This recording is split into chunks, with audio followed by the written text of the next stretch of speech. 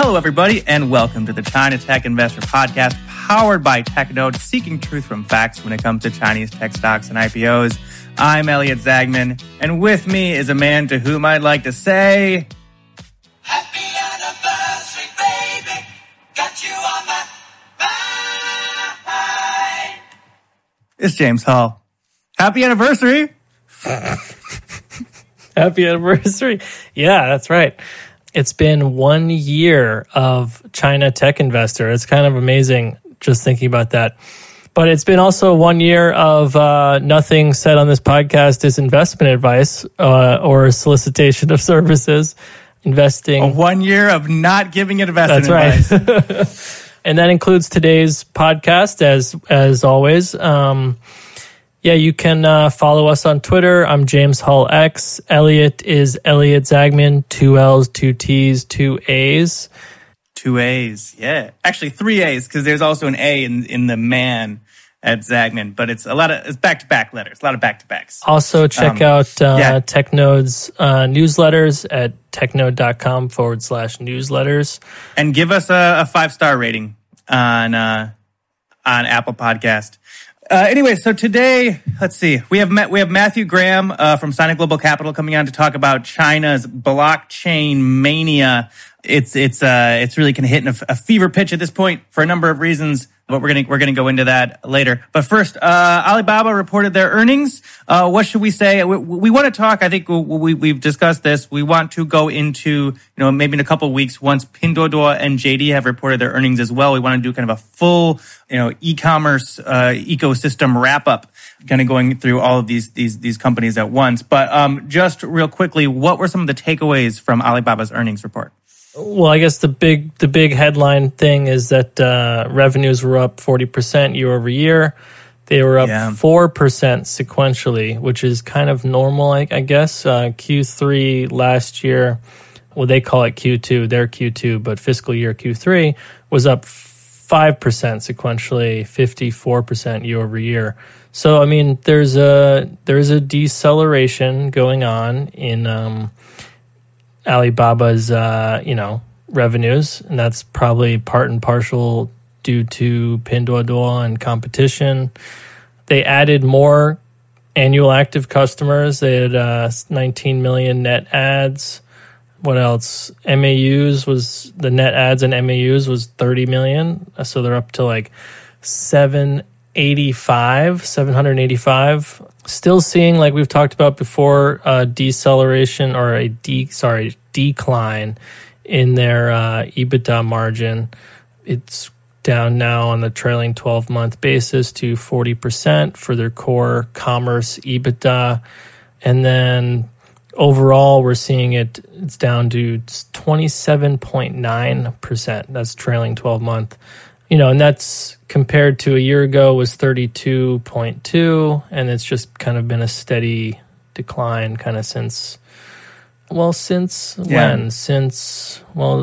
got numbers going back to Q4 2016, and basically since then, it's just kind of been a steady decline. Yeah, I think that one of the reasons why we want to talk about all three of these companies together is because I think it's really hard to understand Alibaba or JD right now without kind of looking at Pinduoduo, which is kind of the elephant in the room. I don't want to compare it too much. We've talked about kind of understanding Baidu and Tencent in the framework of ByteDance, right? Being kind of this kind of growing, more dynamic kind of disruptor. And Pinduoduo is a little bit of that, maybe not quite to the exact same extent when it comes to e-commerce and JD and Alibaba. Yeah. So I think the dynamic of those three companies and these two kind of more kind of institutional or kind of long-term older and more mature companies and this younger upstart that is spending money and kind of disrupting the space but we don't know to what degree they're going to end up succeeding in the long run. So anyways, we'll talk about that more in the coming weeks. What else we want to say? We have Matthew Graham on. Matthew Graham is the founder and CEO of Sina Global Capital. It is he'll talk a little bit more about this, but they focus a lot on the blockchain space in China, and blockchain's kind of gone. It's always been something that is kind of an interesting space, I guess. We're all over the place, but especially in China. But in recent weeks, we've seen the People's Bank of China seems as though they will soon release their own form of digital currency. And also Xi Jinping has kind of called on entrepreneurs in the country to advance the blockchain development. So, whenever did he also say that people should study, not just people, I think he said officials should study blockchain. Yeah, it was a study session, but I mean, it's a obviously there's a lot of ramifications to this, and it's hard to get our minds around it entirely. That's why we invited Matthew, but it also is quite a complicated topic, even as you'll see in our conversation with Matthew. So, and a lot of things are not quite clear yet, but there are some like core dynamics that we're probably going to see play out over the next couple of years, and that's what we get into. So, anything else you want to say before we go into our conversation? Yeah, maybe just quickly touch on the potential trade deal. I think this one seems to be, it has a little more meat on it just because, or on the possibility, just because it seems like both sides, the press is kind of been laying the groundwork for an actual deal. Whereas it sounds more like a lot less false promises and a lot more, hey, this is kind of what we're going to be, like promises are coming down instead of like going up. So that seems to be, in my opinion, increase the likelihood of a deal actually happening, whatever it is. I mean, one of the promises coming down kind of feel I got was from reading an article that basically said, okay, is this phase one or is this the deal? Because it might just be the deal, and then we're kind of stuck here. And so that's bringing down in a major way the expectations, right? So I don't know. It seems like this is a deal. Obviously, is positive for, I think, the U.S. listed Chinese stocks. Mm-hmm. I think it's positive for, depending on how much rollback there is of the tariffs, it's potentially positive for a lot of companies and businesses.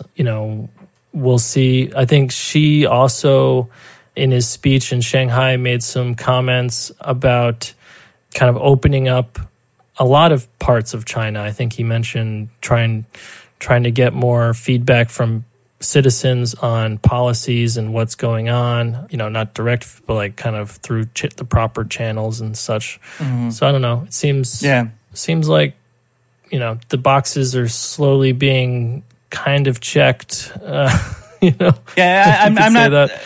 not too optimistic about all that kind of stuff, but I mean, it's interesting that you said, I don't know if you meant to be making a pun when you talked about meat being on the deal, but pork, right. Is that like China needs pork, right? So, and the U.S. has pork, right? So that's a big kind of a core issue there. And I think that even if it's just something like they agree to buy more and then you let the U.S. lays off some tariffs, they call it a phase one, but like it mitigates some of the damage and then who knows where we go from there.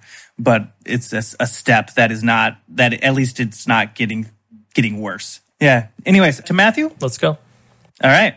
Matthew Graham from Sina Global Capital. So China is going berserk for blockchain these days, and joining us to tell us all about that is Matthew Graham. Matthew Graham is a founding partner and CEO of Sina Global Capital. Matthew, thank you so much for joining us. Thank you. I'm super jazzed to be here with you today. It's really just a tremendously fascinating topic to start with between China and blockchain. And then as many of the listeners probably know, there's really been an action-packed week or two in the China blockchain space. Cool. So can you just before we get started here, or as we're getting started, can you tell us a little bit more about what your firm does and what drew you to the blockchain space in China? Absolutely. So I have been in China for about 7 years now. And so Sino Global Capital is my sell-side investment banking boutique, which I founded 4 years ago. And we represent international technology companies in mainland China for strategic partnership and investment. Actually, one of our clients became our first unicorn client just a few weeks ago, a European company in the carbon nanotube space. So we're pretty excited about that. We've represented them for several years now in their relationships with Chinese state-owned enterprises, and they have a lot of unique needs related to their biggest market here in mainland China. The concept was always that we would very naturally and organically develop sector competencies. And the first and the decision is that it will be the only sector competency is blockchain. We very much fell in love with the space and have been exclusively focused on blockchain for almost 3 years now. We still service our legacy clients, but we are very much all in on blockchain. And related to that, then, our affiliated brand is called Liquid Value. And Liquid Value is a crypto hedge fund for our mainland China clients, for our greater China clients, I should say, that have an interest in getting started in the crypto space. Those clients tend to be ultra high net worth entrepreneurs and such, and it's very much a get off zero kind of play. These tend to be people who have 100 million USD or more of assets to invest, and they want to take a piece of that and have some exposure to the crypto market. Okay. Now, as long as I think at least for the last, 2 or 3 years, blockchain's been this buzzword around China, similar to the way kind of AI has been. I think maybe AI probably got off a little bit earlier, but when these kind of revolutionary technologies start going through these kind of these Chinese circles, everyone kind of goes crazy for them. And I don't know if you'd feel the same way, but the way that I saw it is that like there was so much of this kind of hullabaloo around blockchain, so much of this kind of this energy kind of waiting to get released. And what we've seen in recent weeks is that really it seems to be that there is a direction, and a lot of these folks that have been wanting to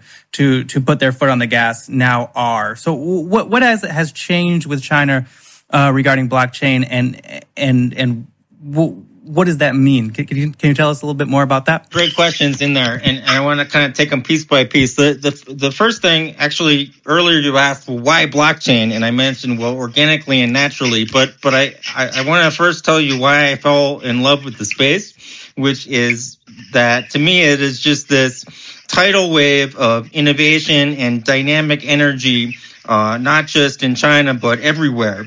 And that's just so appealing to me. That's the same reason, actually, that I first came to China. I wanted to be at the center of the action. In 82, I probably would have gone to Tokyo, and, in 93, I would have gone to Silicon Valley. I wanted to be in the engine. So to me, it's just the world's most interesting space. I think, to me, it's the most exciting technology since, again, if you go back to, 93 and in the internet space. Certainly, you alluded to the fact that it's a frenzy, and there's a lot of, so that's what attracted me to the space. There's a lot of positive and negatives that go along with that from the perspective of China and from the perspective of the participants in the ecosystem. And there's been a lot of already, more than one boom and bust cycle in the time that I've been in the space. But that leads us more towards the events of the last couple of weeks, which is that there's been a real move towards legitimization of the space with Xi Jinping's comments.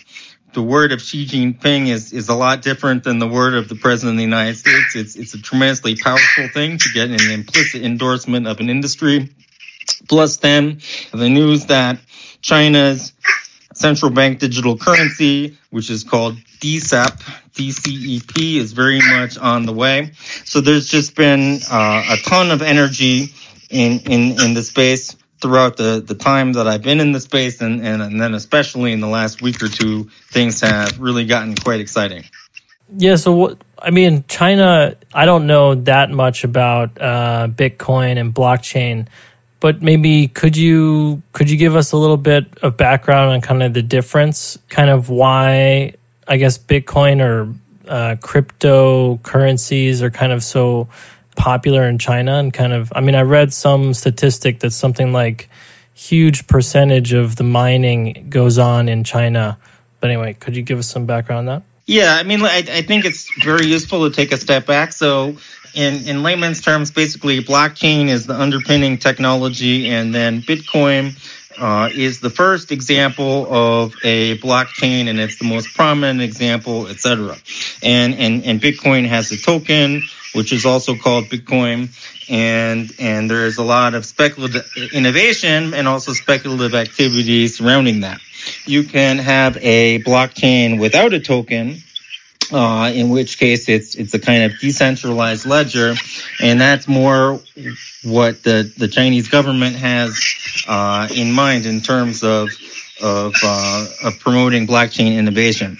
So I do think that it's super useful to explore that aspect a little more, because there are many misconceptions about China and blockchain, even among international experts in the field that I've seen. For example, sometimes I've seen comments like, well, isn't Bitcoin illegal in China, which is fundamentally not true. And so I do think it's super worthwhile to kind of take a step back and talk about the ecosystem in China and kind of how it works, which is a fascinating topic. The first thing that's important. I agree. Yeah. So there's so many misconceptions, and it's just almost unbelievable how much of a bifurcation there is between East and West blockchain, and where there are even a lot of misconceptions among industry experts. So the first thing that I think is super important to understand is that there's a fundamental difference in the business environment between, say, in the United States and China. And so in China, there's a vast swath of territory that is kind of a gray area, and that's by design. And that's really how almost everything works in China. There's a small black area and a small white area, and then there's a vast swath of gray, which is much larger than the gray area that you would have in any other country. And that's kind of by design. And sometimes the analogy that's used among international business people who focus on China is that of the anaconda in the chandelier, it's called, actually. So if you can imagine being in a room with many other people, and there's a chandelier and there's a sleeping anaconda, and it looks in the chandelier, and it looks kind of well fed, and you feel mostly safe. It's asleep and it's fed. But on the other hand, you don't want to be the loudest person in the room, and you don't want to be making like wild motions and running around and stuff like that either, right? Because it's still an anaconda in the chandelier. You kind of want to blend in with the crowd and go about your business in a quiet fashion, right? Because so that's kind of a useful analogy to understand that there's a huge gray area, and you don't want to cause a commotion. The next point that I would make is that it's very important to understand that there are some bright red lines that cannot be crossed, because they will wake up the anaconda. And so the first one is currency controls.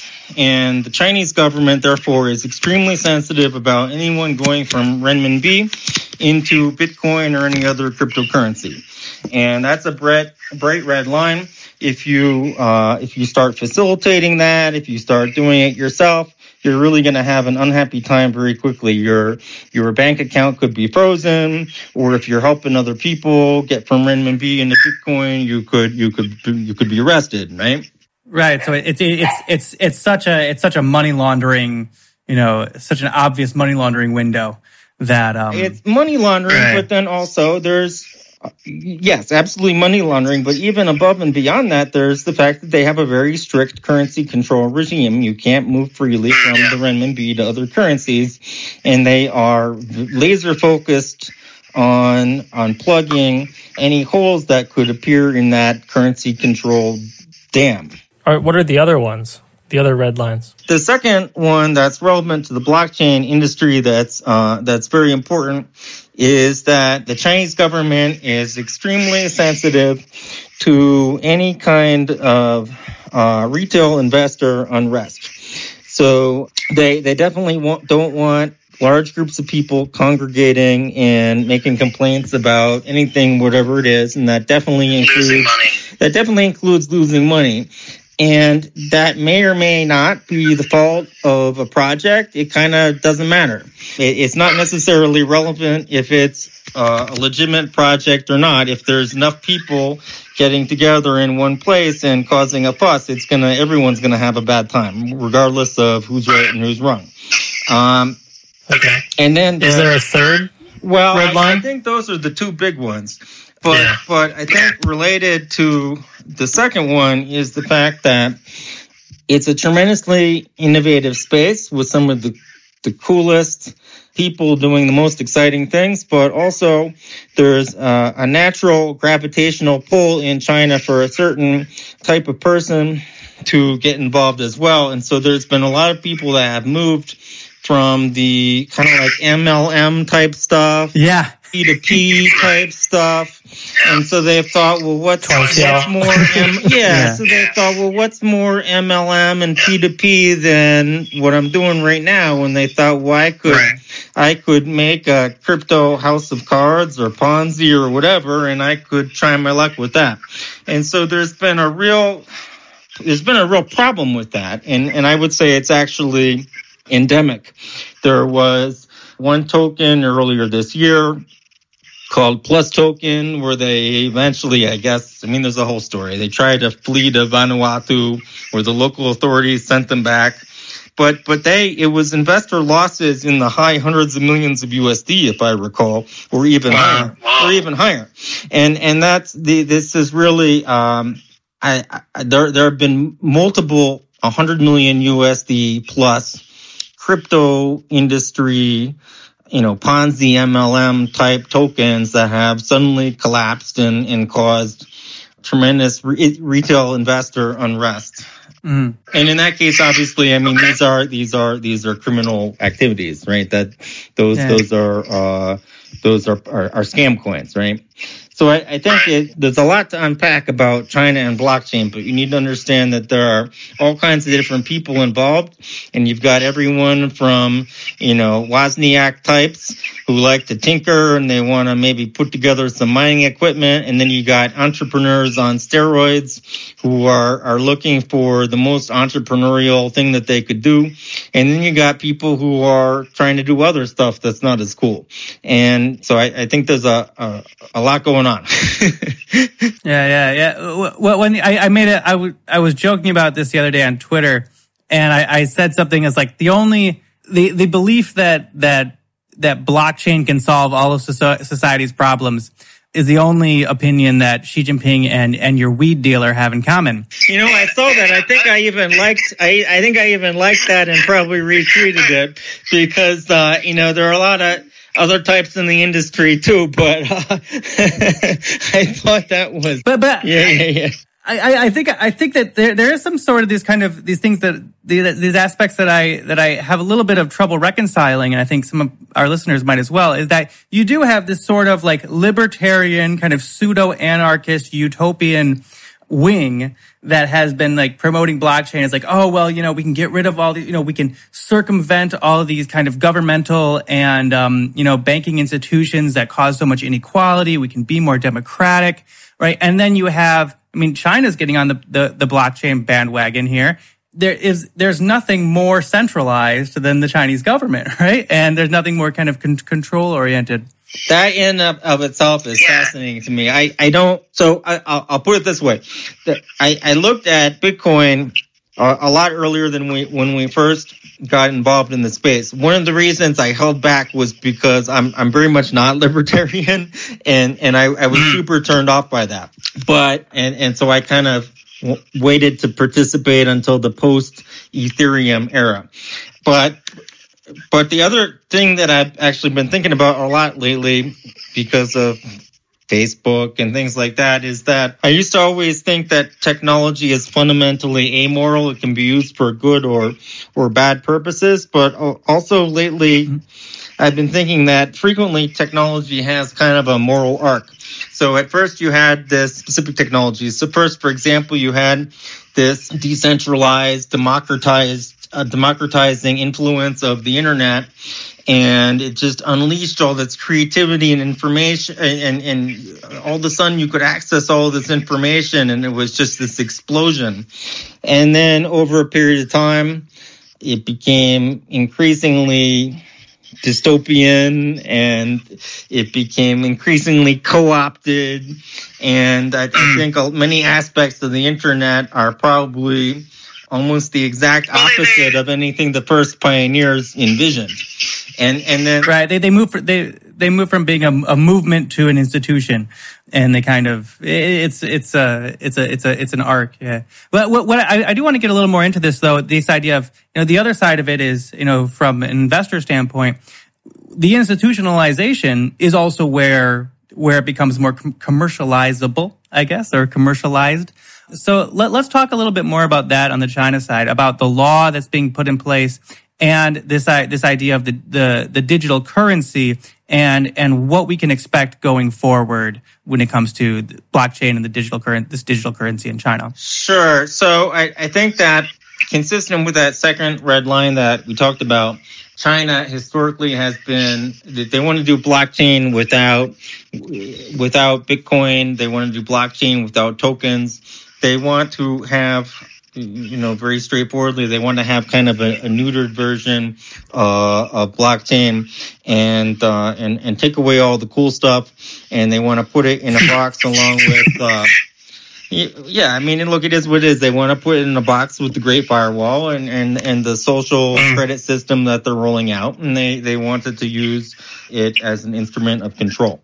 So from the lens of an investor is probably more specific and probably I can talk more freely about that. But from the lens of an investor, I think that you're moving from kind of a cowboy phase towards an institutional phase, as you mentioned.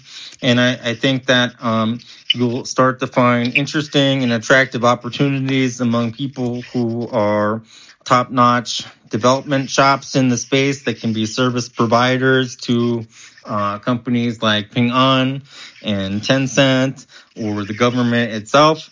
Those are going to be super interesting investment opportunities.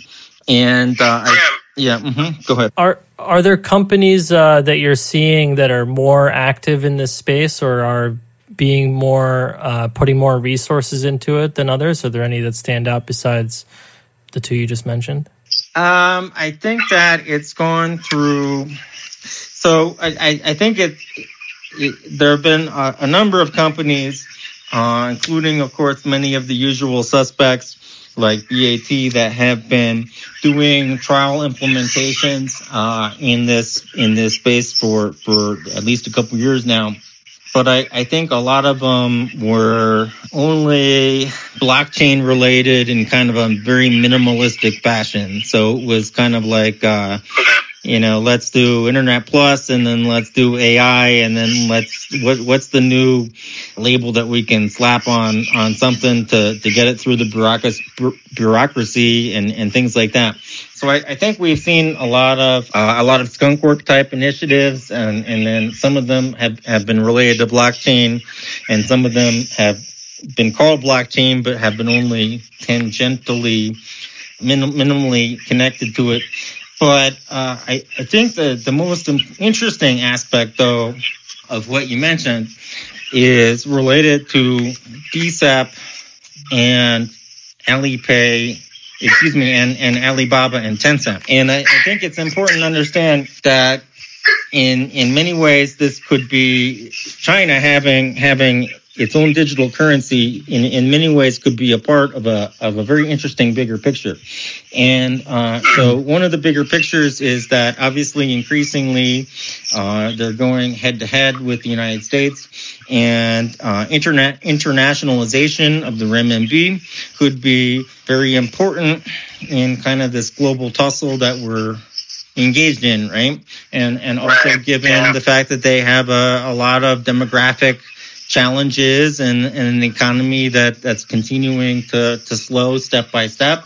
So you start talking about how to maintain economic growth and how to compete with other countries, and I think it's very important with that too. But then going back to Alibaba and Tencent, the other thing that we've seen in the last few years is kind of a little bit of a rollback in terms of the emphasis on the private sector, and we've seen more and more resources poured into state-owned enterprises, and in many different ways we've seen power reverting back to the state. And so I think it's important to understand that China is quite different from, for example, the United States in the ubiquitousness nature of mobile payments. For example, I have not carried a wallet for like a year and a half because I have zero use for one. I literally don't carry a wallet because except for major transactions, 99% of my transactions are using either Alipay or WeChat Pay, which is owned by Tencent. So, and that's maybe a little bit extreme, but that's not necessarily atypical for a person that lives certainly in a first tier city, Shanghai, Beijing, etc. So that's a lot of power that's placed in the hands of two private corporations, Tencent and Alibaba. And I think that DSAP is going to go head to head, right, with mobile payments by private sector companies. And I think that's really important to understand that this is that's very interesting. Yeah. So can we drill into that a little bit? I mean, absolutely. Yeah, I think it's the most undercovered part and I think it's the most interesting and undercovered part of the story. This is so just to clarify here. So for our listeners, the DSAP we're talking about that's a digital currency electronic platform. That is so that's the People's Bank of China, the Central Bank of China, the digital currency that they're issuing that they control the wallets for, and it's a permissioned ledger that basically they have entire control over. Right? Correct? Yeah, exactly. Okay. Mm-hmm.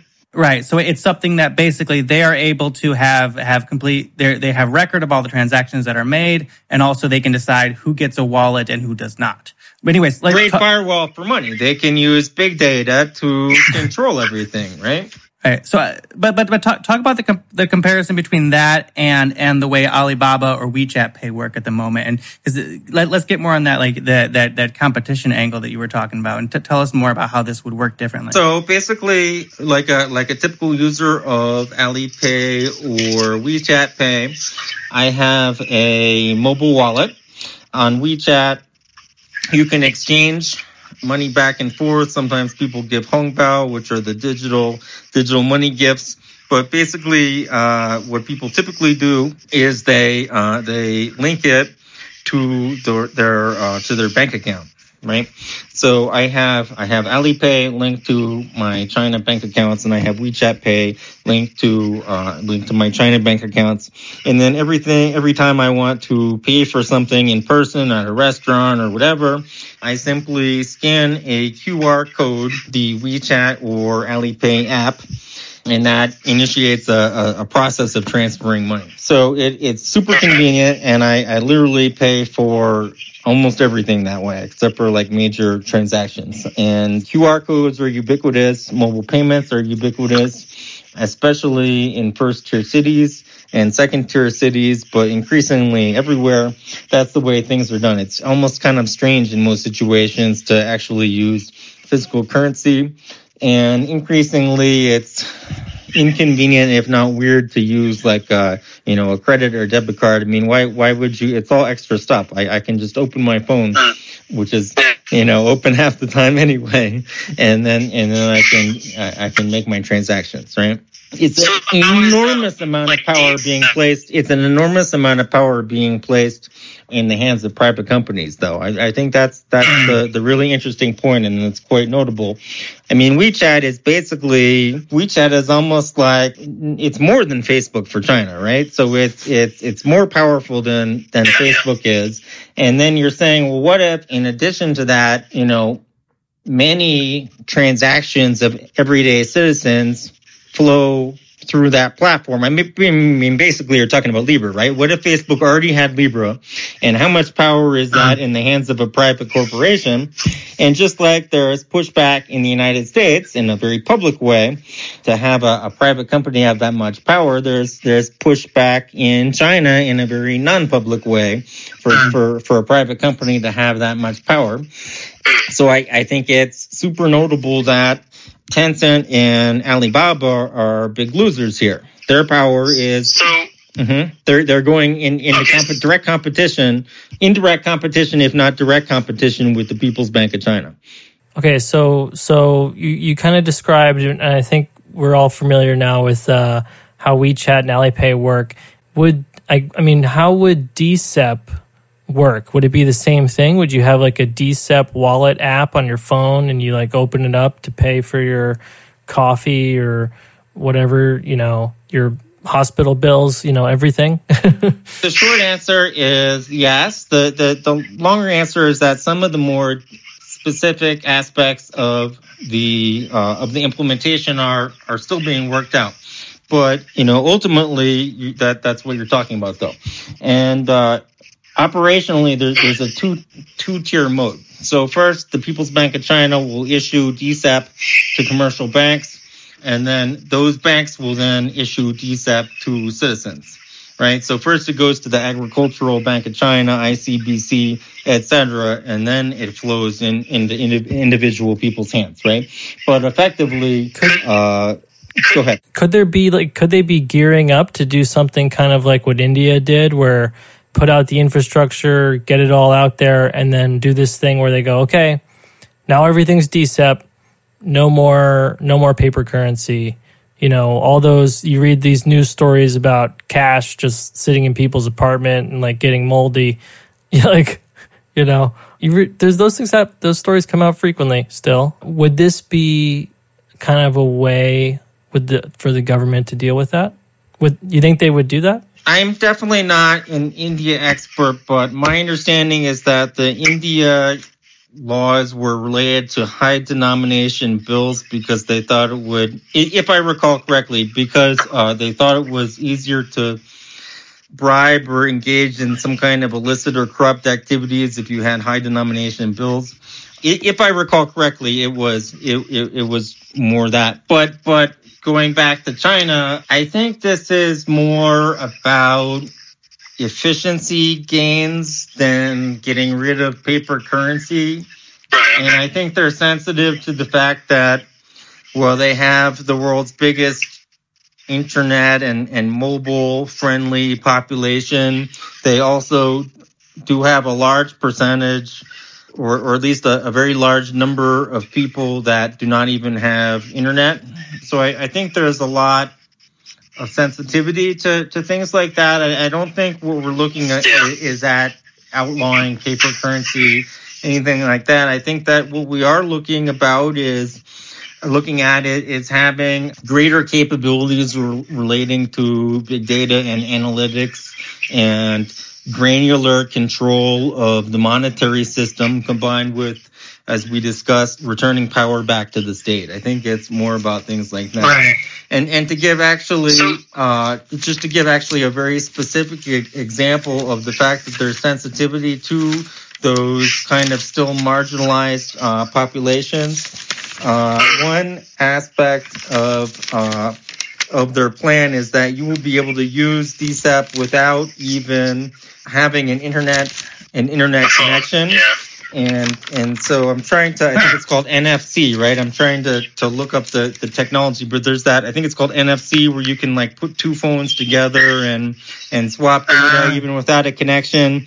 And people have been it's one of those technologies that never quite had a use case. I've seen like 19 different business ideas around that technology in the past 4 or 5 years, and they all kind of didn't make sense, and it never took off. But finally, there will be at least one use case where people that don't even have an internet connection, or if the internet's unstable, they will be able to use basic phone, a flip phone or whatever, and engage in transactions using DSEP. Okay, so kind of to summarize, they probably won't be outlawing cash or anything like that crazy. I'd be because super surprised if that happened. I absolutely do not think that will happen. Mm-hmm.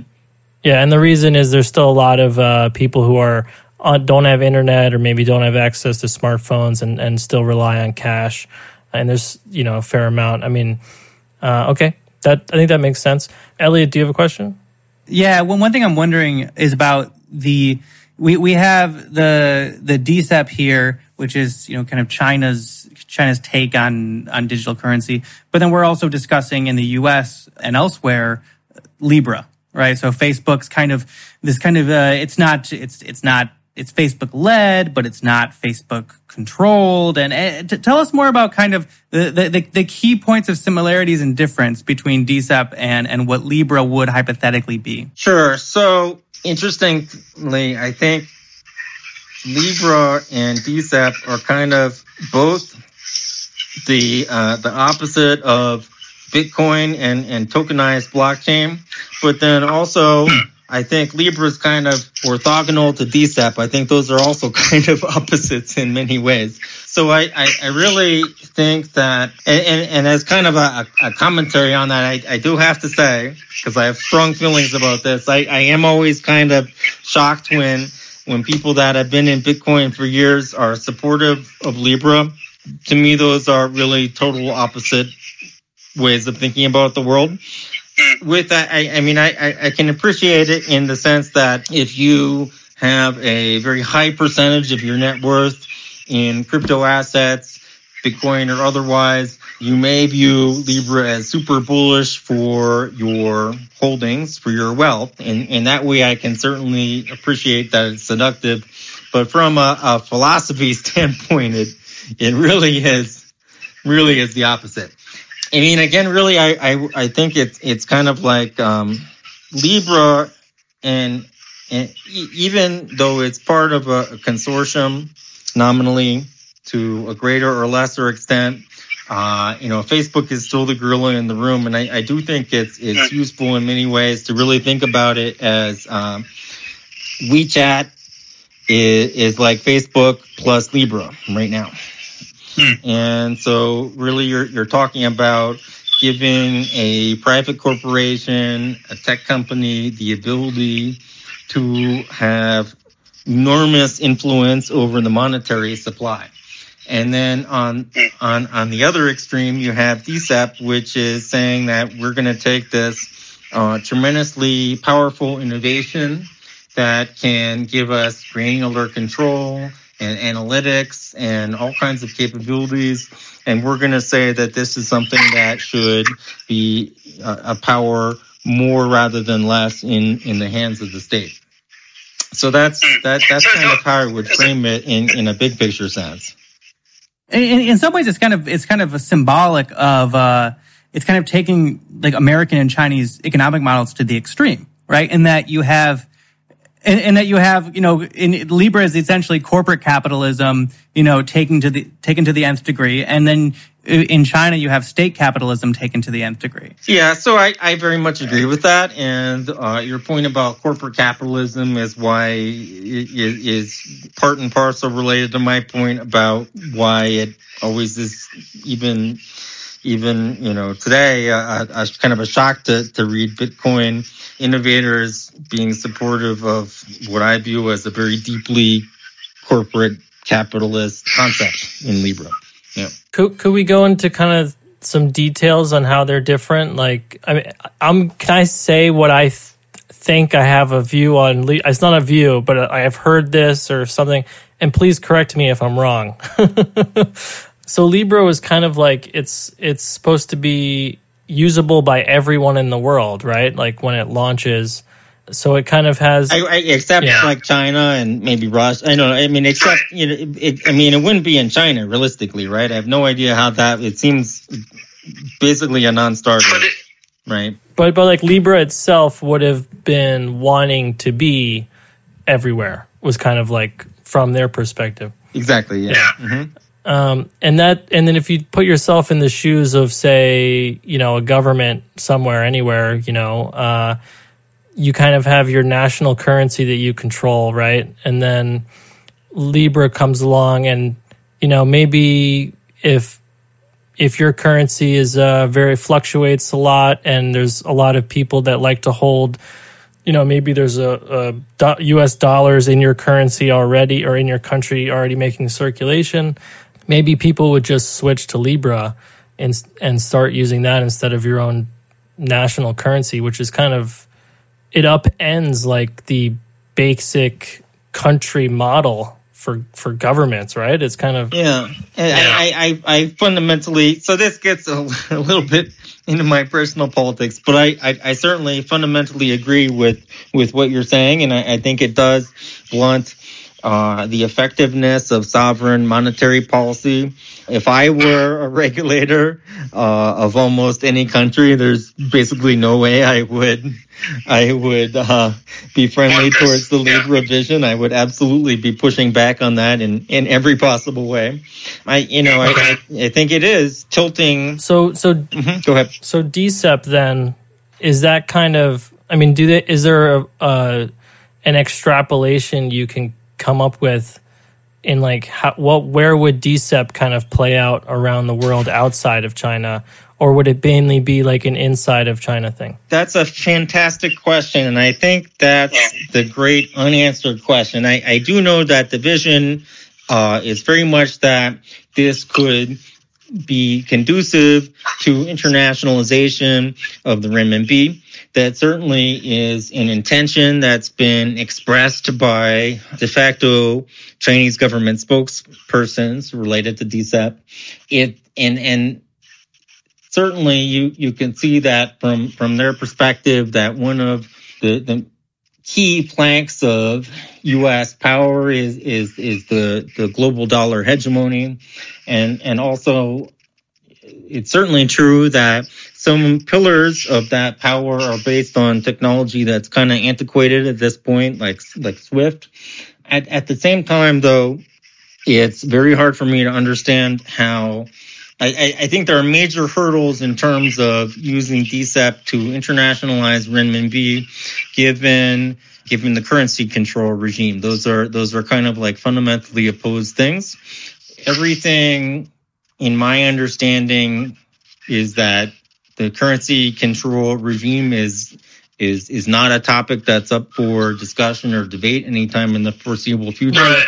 So therefore, I think that's a big hurdle. With that said, though, I think that countries that have come to at least some extent that have come to be a part of Chinese sphere of influence, or whatever you want to call it, I think that they could certainly be kind of corralled into using DCEP for at least some components of trade with China. I think there's likely to be a push for that.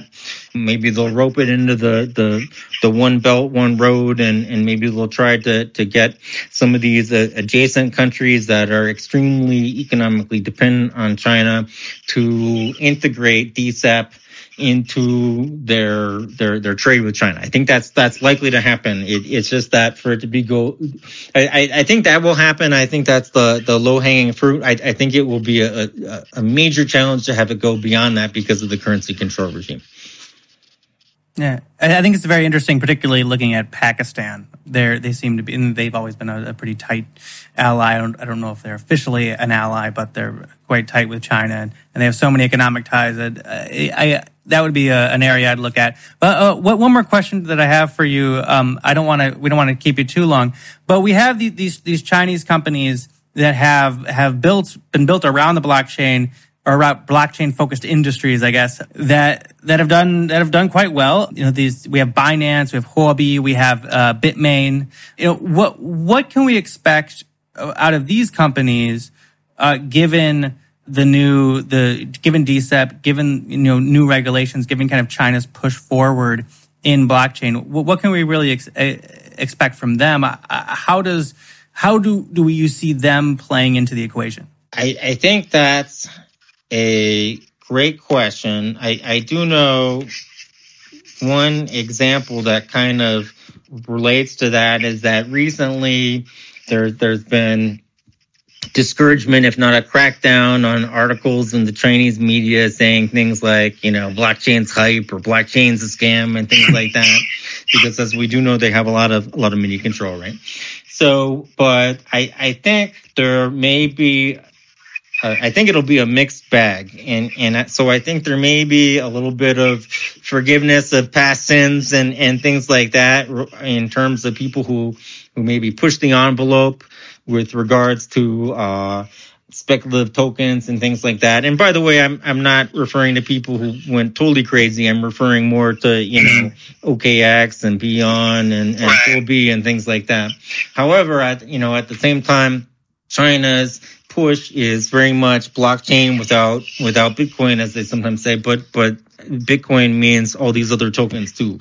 And so Binance, for example, their business model is based around tokens, and you could try to say that their investment, they're speculative tokens, right? So that's not what China is encouraging right now. And so I think there will be a limit to the extent to which these companies will be embraced. It's more about integrating blockchain technology into infrastructure for payments, for, insurance companies, all kinds of things like that. And it's not about speculation. So I think there's So for our listeners there, so Binance and Huobi, they're more exchanges, and they've been a lot more kind of on the speculative side of it.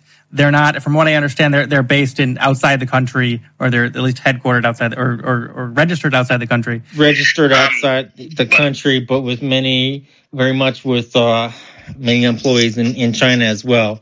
So, but I think, again, this relates to, those are exchanges that I used as an example, but I think this also relates to many other parts of the industry, even mining companies. I think there will be more patience and more of a willingness to forgive past sins, but I'm not convinced that it will go too much beyond that, because this is about blockchain without Bitcoin and also other tokens, right? Yeah, I would think that they would need some of the expertise from these firms, but they're all kind of in the gray market, right? So how do you bring the gray market into the white market, I guess?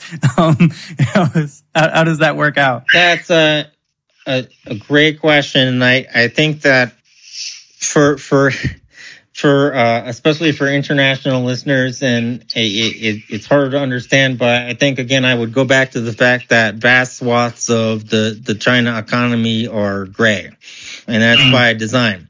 So I think there's kind of an expertise on how this all fits together with the government and the gray area, and they have a long-standing tradition and capability of being able to put all those things together.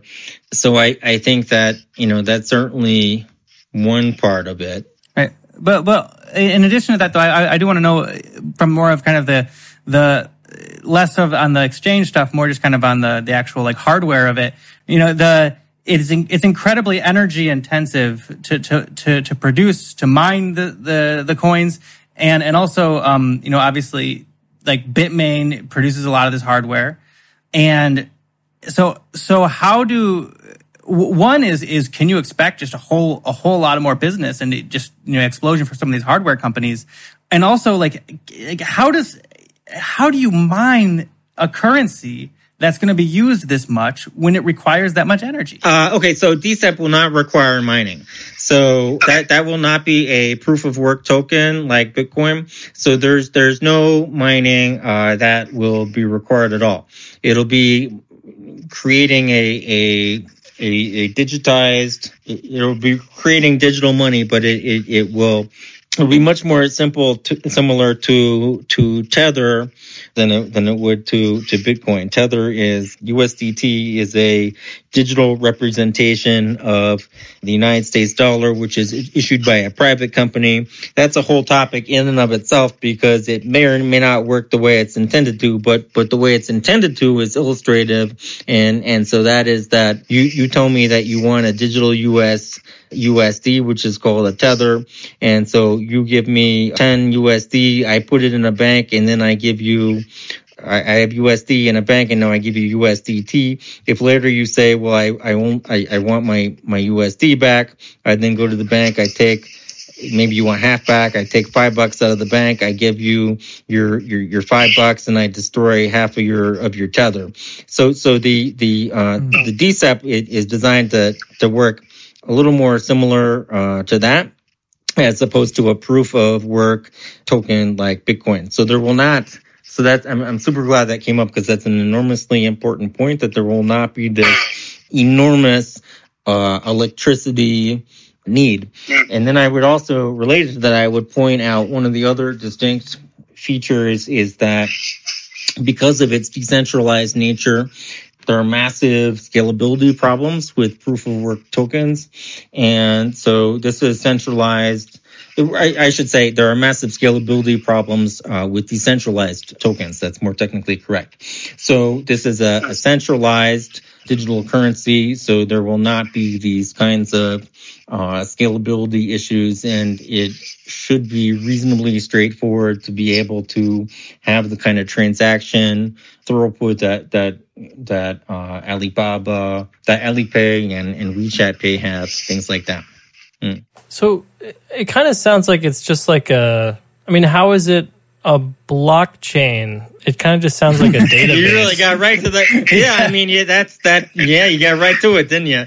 So it's really we're talking about something that is at least as much like a high performance database as a blockchain, right?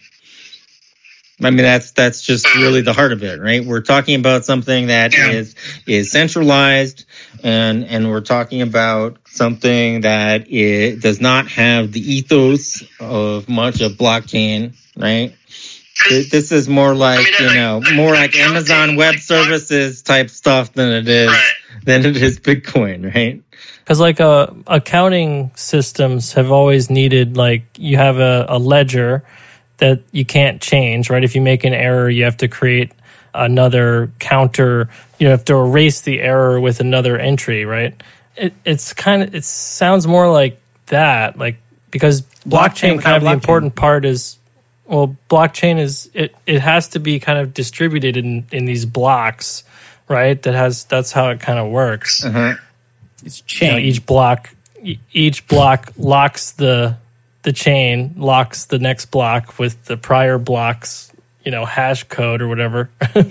One-way hash function, yeah. So, you got kind of right to the heart of it, which is that we don't know the complete technical details yet at all, but this is something that is going to have at least some features of a centralized database. And it will be nominally blockchain in some ways as well. But is this going to be good for Huobi and Binance and Bitmain? Is this a positive? I think that's a good question. And I think we have opposing forces here. I think that this represents a type of blockchain that has really nothing to do with any type of blockchain that relates to Huobi or Binance. So I think in that sense, it's very much a negative, but I think it's super important to understand that it's highly likely that there will be many spillover effects where people are conflating the two and they're saying, Xi Jinping's talking about it, I need to learn about it. And very seriously though, that's very powerful in China. And we've actually already seen that happening where people have said, blockchain is acceptable in China now. And so we need to know how that can be a part of our investment portfolio. That we've ourselves have had that conversation. I would actually say numerous times. I would actually say numerous times in the weeks since in the last couple of weeks. Yeah. So there are major positive spillover effects, and then the negative is that DCEP really has nothing to do with anything that Bitcoin or Binance or whatever. So just, I mean, we should probably let you go also because our producers get upset with us when we go on too long. We're supposed to keep it nice and tight. But anyways, so there's a few takeaways here. One is that we've seen a signal that China is definitely moving forward with blockchain. Yeah. Blockchain loosely defined, right? It's centralized blockchain. Yeah. Right. Two, that this is in general, at least what we can see is that the state, the PBOC's currency here, is potentially a threat to Alibaba and WeChat. Right, it's kind of an undoing of this. At least talked about things so far, and I think possibly the PBOC. I'm not sure if you're the PBOC, it makes sense to put that front and center. But and so it's been a little under the radar. But to me, that's by far and away the most interesting and least talked about aspect of it. And actually, I don't want to get. I think that's a story that has not been told at all. Let me put it this way. I think there are a lot of parts of that story that have not even unfolded yet. And to give you an example, we all kind of know that China is a complicated place. But if you go to Caixin, they're the number one financial news source in China, I would say. And so they're kind of like Bloomberg for China. And one of the lead articles today, and I will leave it to our listeners to interpret this more, but I had a bunch of conversations with China experts about this today. But one of the government officials whose job function is related to licensing of third-party mobile payments was arrested earlier today. It's one of the feature articles on Caixin. So there's a lot going on here. So there's a lot going on here. I think the Alipay, WeChat Pay, I was hesitant about whether, I mean, look, I'm not going to delve into it too much. Caixin's covering it. It's a news story.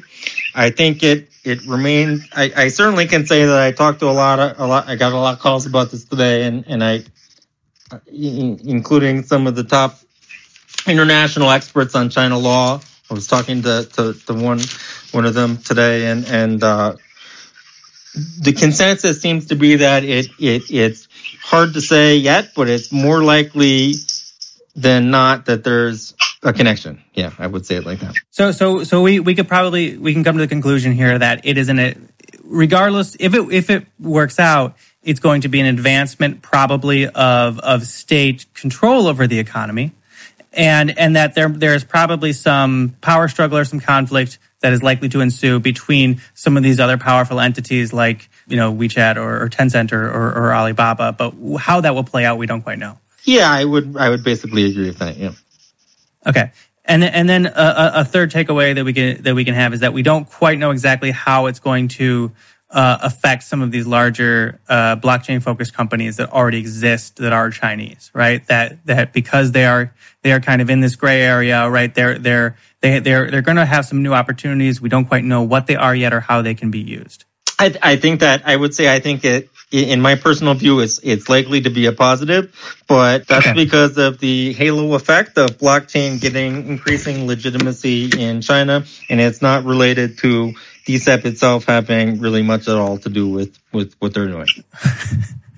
Okay. All right. Anything else before we go? Well, I think your producer's probably going to kill me, so. it's okay. I can tell by your body language. There's like a guy right out of the picture saying, cut. Okay. No, Matthew, how can our listeners get in touch with you? How can they follow you? How can they learn more about what you're doing?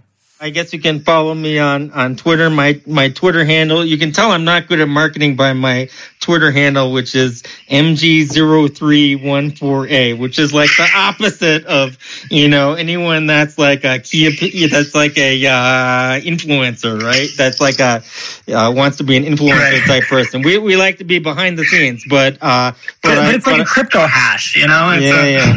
We like to say that one more time, please. Yeah, we like to be behind the scenes, but I do have a Twitter and I'm pretty outspoken on it, and I do sometimes have things that are cool to learn about. MG0314A, the worst example of a Twitter handle you could possibly think of. Okay. Well, anyways, like the blockchain and crypto space in China right now, it's always been interesting, and now it's getting even more interesting. So, Matthew Graham, thank you so much for joining us on the China Tech Investor Podcast. Thank you, Matthew. All right, thank you. All right. Okay, well, thank you again to Matthew Graham from Sina Global Capital. The one thing that really stood out to me in that conversation is just how, because of how impactful and how granular blockchain can get and how it determines the rules behind so many transactions, that it's so philosophical how all these systems are designed. It comes down to, these very, very kind of core issues about how a society imagines that people interact with each other or interact with authority. It is very it's really philosophical. It comes down to really a lot of these first principles, which is also what makes it such a thorny issue as well. But one thing that does kind of stand out to me is what this means. We addressed this in our conversation, but what this means for these payment platforms, like Alibaba, Ant Financial, Tencent, and how we may be seeing this more direct conflict between the state and these private companies. Where is there some of this collaboration where they can work together, or where will we see this this conflict of interest between these large corporate entities and the Chinese state? I don't know. Yeah, I wonder. I mean, that was kind of the key thing, and we had we're recording this kind of the day after we recorded with Matthew. Kind of thinking about this a little bit more last night. I kind of, I previously thought that the PBOC was doing something to create like a special QR code that links, if you buy something with WeChat, the vendor can have any system, it could be Alipay. They show you a QR code. That QR code is actually gotten from the PBOC so that it creates a record in their files or database, whatever, blockchain, whatever you want to call it, that transaction occurred. But then you can scan that QR code with any payment platform that you want to use. So it disaggregates kind of the client from the service provider. You don't have to be on the same platform. And I started thinking that maybe this is why, or one of the major reasons why, we saw Alibaba and Tencent both push towards this kind of offering more services to business, to the 2B, because at the end of the day, if the platform could be anything, if it could be the PBOC's own app, right? What's the benefit of having to use Alipay or WeChat? And it would be the value-added services that are added on top of this. And so that would be kind of, if maybe they foresaw this, maybe there was signaling that they saw the questions maybe that PBOC was asking them. They were kind of, could read the tea leaves. And so they both, and maybe that's why they kind of pushed to this, I don't know. But that's one way that I think if they're going to not be completely sideswiped by something the PBOC could do here, I think it would be in adding and providing high quality, valuable services to business and consumers, through their payment platform or portals or whatever you want to call them. Yeah, that's a really good point. And what's really remarkable about just considering the power of this technology, I mean, it is something that really no matter how it's designed, because the rules around payments is so powerful, right? It really kind of shifts power no matter where it goes or no matter how you design it, right? So obviously we're seeing so much of this conversation around Libra, right? That essentially you're taking power in some ways away from central banks and putting it in the hands of corporate entities.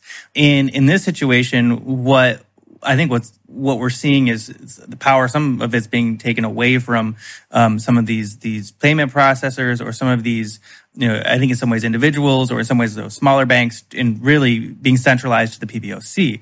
And it is so wherever you see a shift of power, that usually is going to involve some kind of conflict as well. So it probably will not be as easy as just snapping fingers, but we'll see. We'll see. Yeah, I think Matthew's point that this is mainly the PBOC, this whatever DCEP, it's mainly driven by wanting to keep track of payments and money moving around rather than necessarily wanting to completely do something else, right? It's more about anti-money laundering and control of currency, in and out of the country and things like that. I think that makes me feel like they're not going to try to, disrupt these other companies too much. But obviously when you have the ability as a central bank does and a government to demand that your digital currency be, or your digital platform or whatever be received, by everybody, that's a step above what a private company can do. Yeah. So, yeah. Anyway. Anyways, okay. Anything we should say before we sign off? Thanks to Peter. Technode.com/newsletters, 5 stars. Yeah, that's right. 5 stars. Give us a good review. Let us know what you think. Not investment advice. Not investment advice. Yeah. Have a good happy anniversary to our listeners if you've been with us for a year. Thank you. All right. Take it easy, everybody. And catch us next time on the China Tech Investor Podcast. Bye-bye now.